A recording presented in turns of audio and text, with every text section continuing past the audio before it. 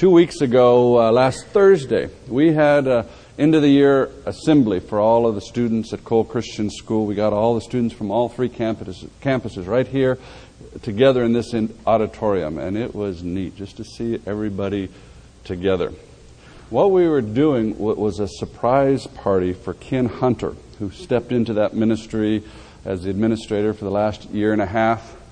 Now, Ken didn't know that's what we were doing. He thought this was to acknowledge Anita Merkel for her 20 years as a teacher at Cole. So we started the program with a presentation for Anita, and it was great. I mean, she is a great teacher. But then the MC got up and explained what else we were there to do. We were there to thank and to honor Ken. And as soon as he said that, I mean, you could see the shock on Ken's face. He was stunned, and you could see this kind of flush of gratitude and amazement and just a sense that he was loved. They brought a chair right up here in the front, and for the next 2 hours, each class made a presentation of love for Ken. Some classes sang songs they had written. Several of them did skits. Some had poetry. Some had artwork. One even led a cheer that they had written. And as each class finished, they filed past his chair and gave Ken a hug. Ken got about 430 hugs that day. Like I said, Ken didn't know what was going to happen. But all of that celebration was for him. He came to honor someone else and then suddenly was confronted with the reality that all of this was for him. These students have been planning this for weeks. It was phenomenal. It was great to see just how deeply that touched Ken. The gratitude, the honor, the pride, the sense of really being loved. It was a perfect surprise party. Well, I've got something to tell you. Actually, the Apostle Peter has something to tell you. We study history from Adam and Eve till now. We look at all of the things that have happened, all that God has done throughout the ages, through folks like Abraham and Moses and David and Elijah. And what Peter tells us is all of this, all that God has done, all of history is for you. It's for you. Now, you thought history was for all of these great men and women of the past, all these people of the Bible, but it is for you. History is a surprise party planned by God for you. He loves you that much. He is that good to you. Well, let's take a look. If you haven't already, turn with me to 1 Peter 1, verses 10 through 13. 1 Peter 1, 10 through 13. Let me just read these 3 verses. Concerning this salvation, the prophets who spoke of the grace that was to come to you searched intently and with greatest care, trying to find out the time and circumstances to which the Spirit of Christ in them was pointing, when He predicted the sufferings of Christ and the glories that would follow. It was revealed to them that they were not serving themselves but you when they spoke of the things that have now been told you by those who have preached the gospel to you by the Holy Spirit sent from heaven. Even angels long to look into these things. Now, Peter started by saying, concerning this salvation. And those of you who were here last week heard me explain that when Peter says this salvation, he's talking about the deliverance of our souls from the things that rob us of life, the things that distract us, pull us away from our relationship with God, where life is found. See, it's the deliverance from the pursuit of those things that we think are going to give us peace and joy and security, happiness. The deliverance from that pursuit so that we can really find these things, can really find joy and peace, satisfaction, where it can be found, in Christ. This deliverance is available to everyone, because everyone, every human being has an inextinguishable ache, a hunger for these things, for peace, for joy, for happiness, an unshakable solid happiness, peace that passes all understanding, love that makes us absolutely secure, fills us with a profound sense that we matter. We are infinitely important to someone. You see, these are the things that our God offers.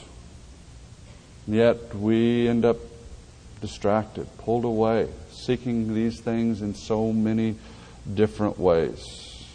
We look for peace, for security, for happiness, for joy and wealth. We look for it in all kinds of relationships.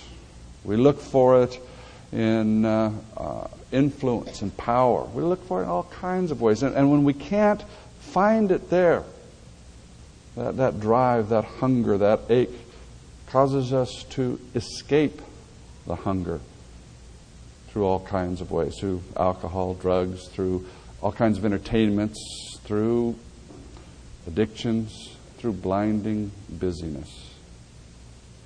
And again, our God offers us all of these things that we really long for because He offers us Himself, His love. And these things that we so desperately need and want are found in Him through faith. We'll talk more about that in just a minute. But first, what Peter tells us is that the prophets, the people who wrote our Bibles, were trying to figure out exactly how this salvation from a broken relationship with God would come. There in verse 10, he said, "Concerning this salvation, the prophets who spoke of the grace that was to come to you searched intently and with the greatest care, trying to find out the time and circumstances to which the Spirit of Christ in them was pointing when He predicted the sufferings of Christ and the glories that would follow." See, our Old Testament was written by prophets who were inspired by the Holy Spirit, who Peter calls the Spirit of Christ here. He says they were each of these prophets were given just a little piece of the puzzle. And they were trying to figure out what the whole puzzle looked like. They didn't have the box to see the face on the front. And they took the little pieces they had and really tried to figure it out. You see, right from the beginning, as soon as Adam and Eve sinned and the relationship between God and mankind was broken, immediately God began to give clues, to give little pieces of the puzzle so that it could start to be figured out. I mean, right, like I said, from the beginning, right when Adam and Eve sinned, God responded to their sin. And He gave them a clue about how He was going to fix it all. God said to the serpent back in Genesis 3, "And I will put enmity between you and the woman, and between your seed and hers. He will crush your head, and you will strike his heel." See, there's the first clue. It's a very vague clue that one of Eve's descendants would destroy the enemy, would destroy Satan.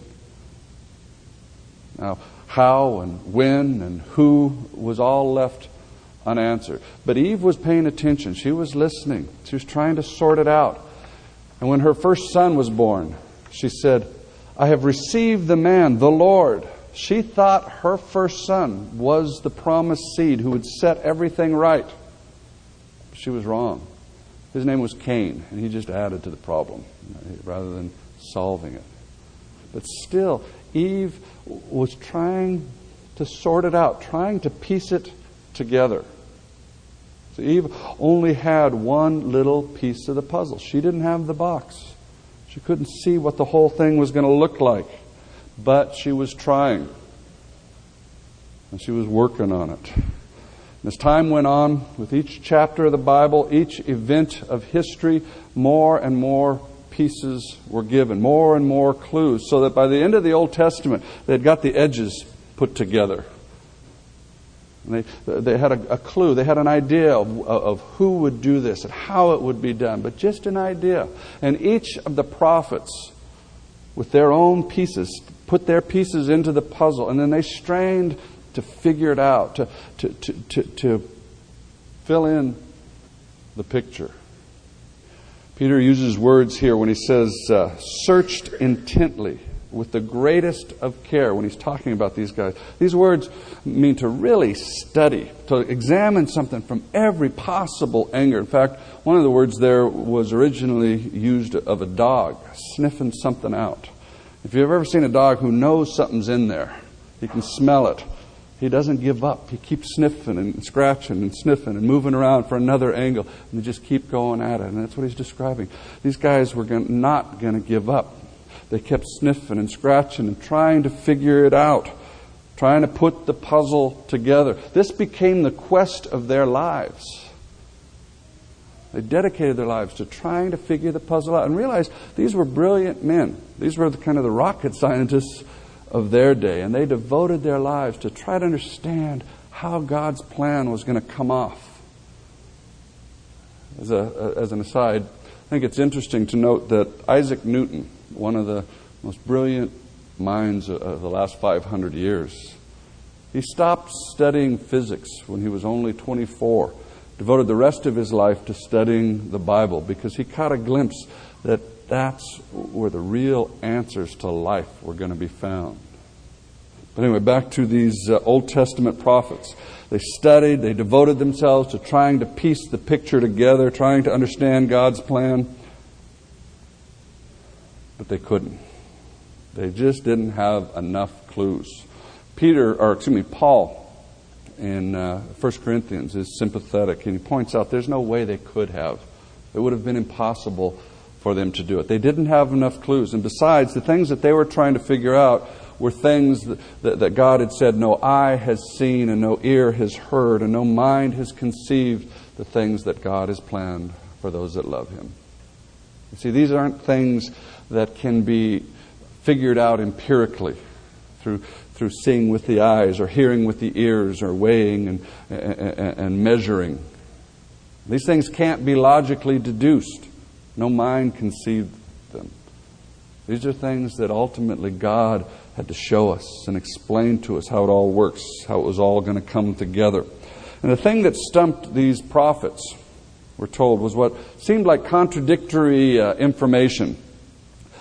Some of the prophets indicated that the salvation that was promised would come through God's suffering servant, who would be meek and gentle, who would bear our sins and suffer and die. Well, other prophets seem to indicate that this one who would save us would come in glory and power at the head of the armies of heaven on the great and terrible day of the Lord. He would bring justice and judgment in His wake. So they're trying to figure out now, which is it going to be? Is it going to be suffering servant or victorious Lord? They just couldn't quite figure it out. They couldn't see how it all worked together.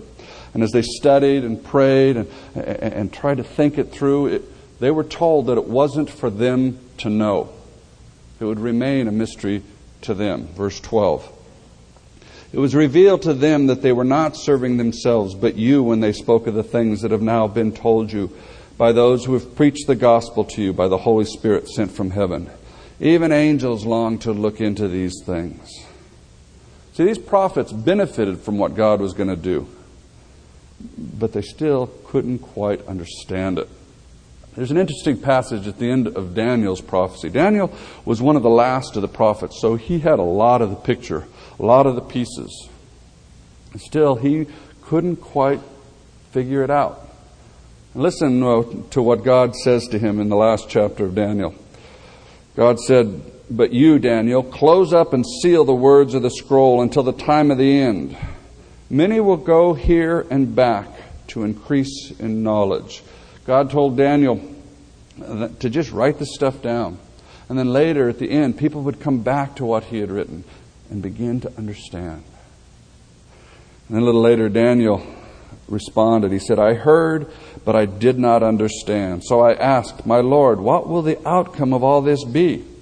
He replied, 'Go your way, Daniel, because the words are closed up and sealed until the time of the end. Many will be purified, made spotless and refined, but the wicked will continue to be wicked. None of the wicked will understand, but those who are wise will understand. As for you, go your way till the end. You will rest. Then at the end, you will rise to receive your allotted inheritance. See, Daniel wouldn't understand during his lifetime. But then at the end, in the end days, he would come back to life to receive his allotted inheritance. And then it would all make sense to him. You see, he couldn't figure it out. It wouldn't make sense to him. Because these things were written for us, so that we would understand. You see, where we are, we have the box with the picture on it. We can understand. We look at that box, and the picture is the face of Jesus. Now, right after Jesus' resurrection, before he ascended into heaven, he was walking with a couple of his disciples, and he said to them, "How foolish you are! How slow of heart to believe all the prophets have spoken. Did not the Christ have to suffer these things and then enter his glory?" And beginning with Moses and all the prophets, he explained to them what was said in the Scriptures concerning himself. You see, it's all about him. All of the prophecies. John 5, Jesus said, "You diligently study the Scriptures because you think that by them you possess eternal life. These Scriptures testify about me, yet you refuse to come to me to have life." You see, all of the Old Testament prophecies are about Jesus. They all are fulfilled. They all come true in him. They were written for us, not them. They couldn't understand. We can. The Apostle Paul says in Romans, "For everything that was written in the past was written to teach us, so that through endurance and the encouragement of Scripture, we might have hope." In 1 Corinthians, he wrote about all the things that happened in the Old Testament. He said, "These things happened to them as examples, and were written down as warnings for us, on whom the fulfillment of the ages has come." You see, not only were they written for our benefit, they actually happened for our benefit. People, we are the ones on whom the fulfillment of the ages has come. All of this was planned for us, so that we would understand, so that it would make sense to us. Now, I don't know if you've ever thought about this or realized this, but what God did for 6,000 years was for you. He had you in mind. He wanted you to understand. He wanted you to gain the benefit from all of this. He loves you that much. You are that special, that important, that significant to him. Peter himself talked a little bit about this in one of his sermons, right at the beginning of Acts. In Acts 3, Peter had healed a lame person by the power of Jesus, and everybody was marveling. Everybody said, "What's going on?" And so he starts a sermon. He starts explaining to them, and he starts by saying, "You guys killed Jesus, the Prince of Glory." Then he says, "Now, brothers, I know you acted in ignorance, as did your leaders. But this is how God fulfilled what he had foretold through all the prophets, saying that his Christ would suffer. Repent then and turn to God, so that your sins may be wiped out, that times of refreshing may come from the Lord." Then he says, "Indeed, all the prophets from Samuel on, as many as have spoken, have foretold these days. And you are the heirs of the prophets and of the covenants God made with your fathers." See, people, you are the heirs of the prophets and of the covenants. It's for you. I wish I had time to go over each of the prophecies, each of the covenants of the Old Testament, show you how each one more and more clearly pointed to all that God has done for us in Christ. But that's a lifetime study. Let me instead, just in the briefest possible way, go over how it all comes together. Let me start with creation. After God had created the earth and all the vegetation, all that stuff, God created animals. He breathed the breath of life into them. And He built into them instincts that would protect them from harm and from destruction, what the Bible calls evil. It would protect them from evil. See, God hardwired into them the way that He wanted them to behave, to act. The way that they related to their environment, the way they related to other animals, the way they related to each other was based on instinct. And then God created humans, Adam and Eve. And He created us spiritual beings. What it means to be a spiritual being means that we have the capacity to be in a relationship with God, who is Spirit. We have the capacity to come to know Him, to understand what He thinks, how He feels, what His plans are. To be a spiritual being means being capable of being in a loving relationship with God, who is the great Spirit, who is ultimately the Spirit. But then God also created humans as animals. We have a body. We have a physical life. But God created humans without instincts like He did animals. Now we have reflexes, we have physical drives and desires, but we lack the instinct that dictates how we fill those drives and desires in a healthy, appropriate way. See, we were created without the built-in knowledge of good and evil. Instead, God's plan was to walk with us and for us to be in relationship with Him. And then He, by His Spirit, would tell us what is good and what's destructive. He would tell us how to relate to our environment, how to relate to each other. As we had a loving relationship with Him, He would explain it all to us, and we would understand the whole plan and how it all worked. And we would be spared the experiential knowledge of evil. We would be spared the experience of sin and disease and death. We would know of the possibility of evil, but we would only know good firsthand. We would only know joy and peace and pleasure and satisfaction. But in our human pride, we wanted the knowledge of good and evil apart from God.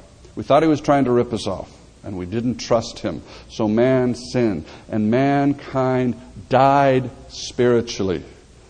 We were cut off from the great Spirit, from God Himself, the Creator of all that is. And as a result, we became like animals without instincts, unable to discern between good and evil. The good, that which is going to be healthy and right, and that which is going to be destructive, damaging to ourselves and to everyone around us. And in trusting the enemy, Satan, over God, the human race submitted itself to him, to be dominated by him through deception.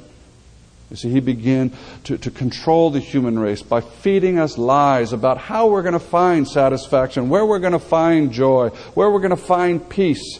And humanity began to set off in all of these directions, looking for these things, plunging into darkness, getting more and more confused, more and more lost, more and more unable to see good from evil.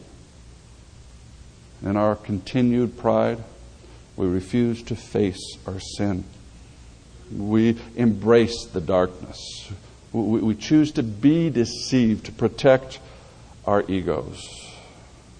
So cut off from God and the knowledge of good and evil, the ability to discern good from evil, mankind, even with the best of motives, even when we want to do what is right and loving, we end up doing things that are destructive and hurtful to ourselves, to our environment, and especially to each other. This is what the Bible calls wickedness, evil.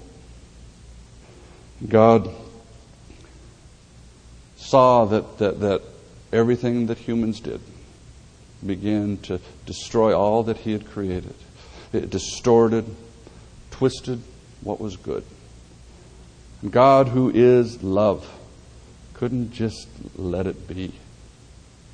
God, who is good, couldn't just say that's okay and let it happen, because for Him to do that, for Him to embrace evil, would be to condemn human beings whom He created and whom He loves. It would condemn us to never experiencing anything but misery, confusion, chaos, dissatisfaction. He loves us too much to allow that. He sees the effect of sin and pride, how it destroys all that He's created, and especially how it robs human beings, how it robs us of peace and joy, of life itself. So God hates sin. It makes Him furious. What's He to do? How is He going to solve this one? Well, He had a plan.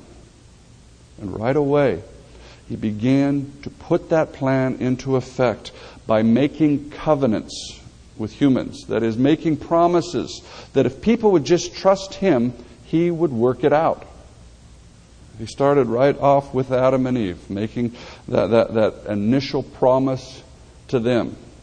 And then He made more promises to their son Seth and to others early on. And He made promises to Noah, promises to Abraham, and He reaffirmed those promises of what He would do to Isaac and Jacob.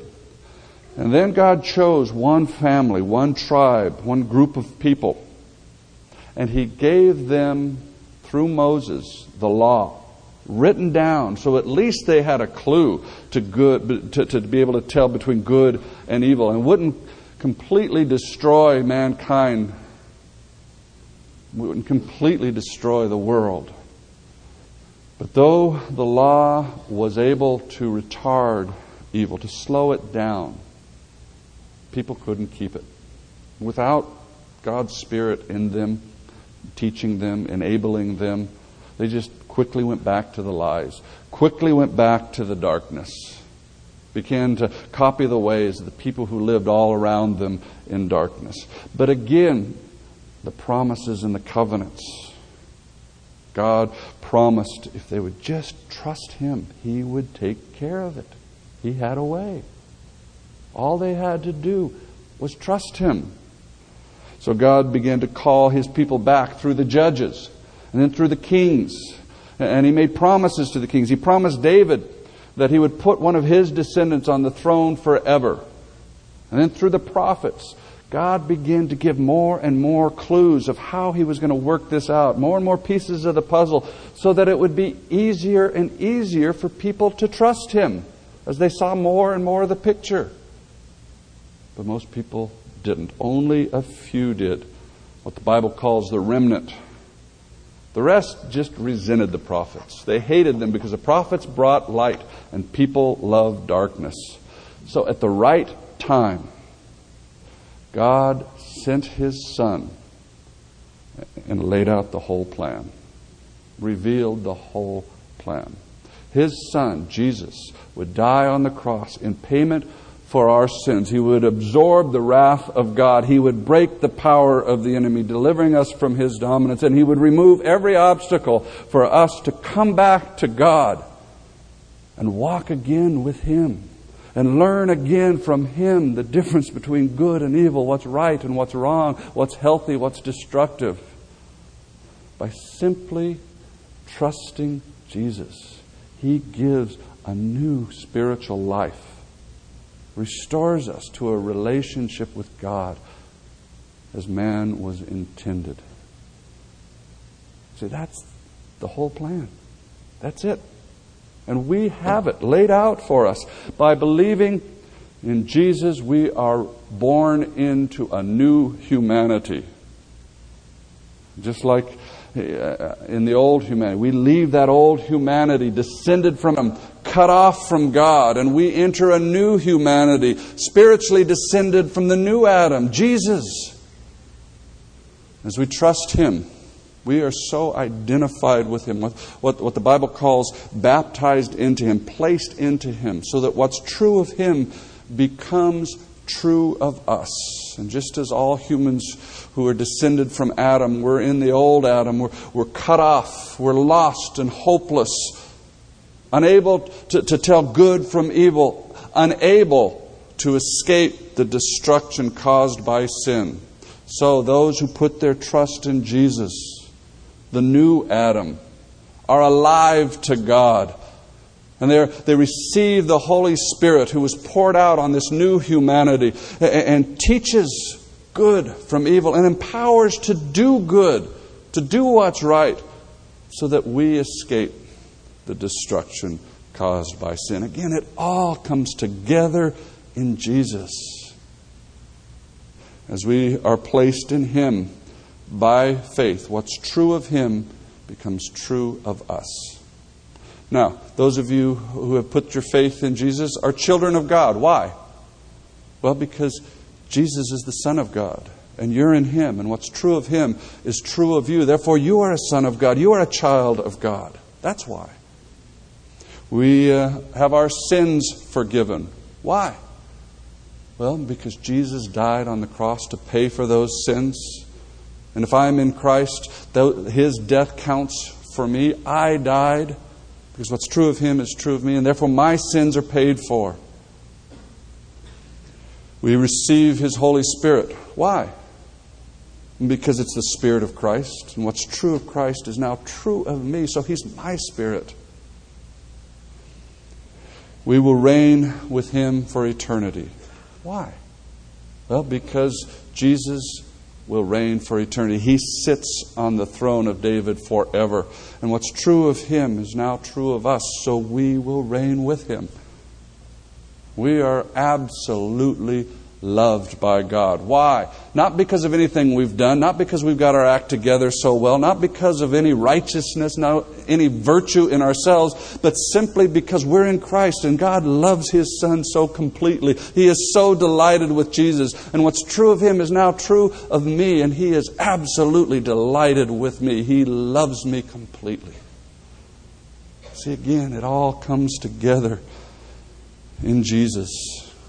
That's why Paul said, beginning of Ephesians 1, God made known to us the mystery of His plan, according to His good intention, which He planned in Christ to be put into effect at just the right time, to bring all things in heaven and on earth together under Christ. He brings it all together in Christ. He says, for I made up my mind to know nothing while I was with you except Jesus Christ and Him crucified. Paul says, I don't care about anything else. All I want you to know is Jesus, because in Him are hidden all the treasures of wisdom and knowledge. In Him you've got it all. You've got all the answers to life, to joy, to peace. You've got freedom from sin. You've got security for your future. You've got the Holy Spirit. Not like the Old Testament saints on whom the Holy Spirit would come and go. But you can have the Spirit of God living in you, teaching you, guiding you, empowering you every minute of the day if you'll let Him. We have forgiveness of sins, not like the Old Testament saints who experienced that once or twice a year at the sacrifices. But we experience it every minute of every day, washed in the blood of Christ, able to experience the joy and the freedom of having been cleansed by that blood, the newness of life every day, every minute of the day. We have access to the Father, not like the Old Testament saints who had to go to Jerusalem and go to the temple and wait outside while the high priest went into the Holy of Holies. No, our high priest has torn the curtain of the Holy of Holies. We have constant access to the Father. We can enjoy His presence all the time. All that we need to do to enjoy Him is to go inside the temple of our bodies and enjoy His presence. People, I don't think any of us have much idea of what we have here. We're walking around with $1 billion lottery ticket in our pocket and we don't know it. You've got a Van Gogh in your attic and you're ignoring it. We've got the greatest treasures, resources at our constant disposal, and still we slump along, unknowing. But the fact is, God has done all of this for you. All of history. We are the heirs of the ages. It's for us now and for eternity. Now, next week we're going to begin to look at how Peter wants us to respond to this great news. But let me just close this week by encouraging three things. First of all, open your present. I mean, God has given you the greatest gift in Christ that you could ever have. Don't leave it wrapped and sitting on the shelf. And He's planned this gift for eternity. Give Him the delight of seeing you enjoy it. Open it, use it, enjoy it. Second, like the prophets of the Old Testament and even the angels who strain to understand these things, let's go back to our Bibles, to the Old and the New Testament, and explore, study, discover the riches that are ours in Christ. You see, all of life on this earth, all of the Christian life is a life of discovering what we already have received in Christ, learning how to experience a new dimension of what we've already been given. Make it your life's quest to explore, to sound the depths of the riches that you have in Christ. Go back to His Word. Study it. Explore it. Our understanding is based on the foundation of the Word. And then finally, let me call you to worship. Praise our God for His incredible generosity, His incredible gift, His grace, His love. He made you the heirs of the ages. He planned all this for you. It's His desire that you understand these things, that you understand His heart, His thoughts, His plans, because He loves you that much. You're that important to Him, that He planned this from all eternity. Give thanks and praise His holy name. Let's pray. Lord, we do give thanks. It is almost beyond our capacity to comprehend that life was designed as a surprise party for us. We just feel so often like we're little pieces on the sides. The main things are happening elsewhere to other people. But Lord, your word says you planned this for us, that we individually might know you, might understand you, might be in a loving relationship with you personally. And there find all of our needs, all of our longings, all of our aches fulfilled, our needs met. That we might have you again to teach us good from evil. Lord, it's so complicated so often. It's so confusing to us. But you, by your Spirit, using your word, open our eyes and we see what is truly loving. Lord, we worship you for the brilliance of your plan, and especially for your goodness in doing it for us. We praise you in Jesus, who made all this possible, who is our life and our joy and our peace. Amen.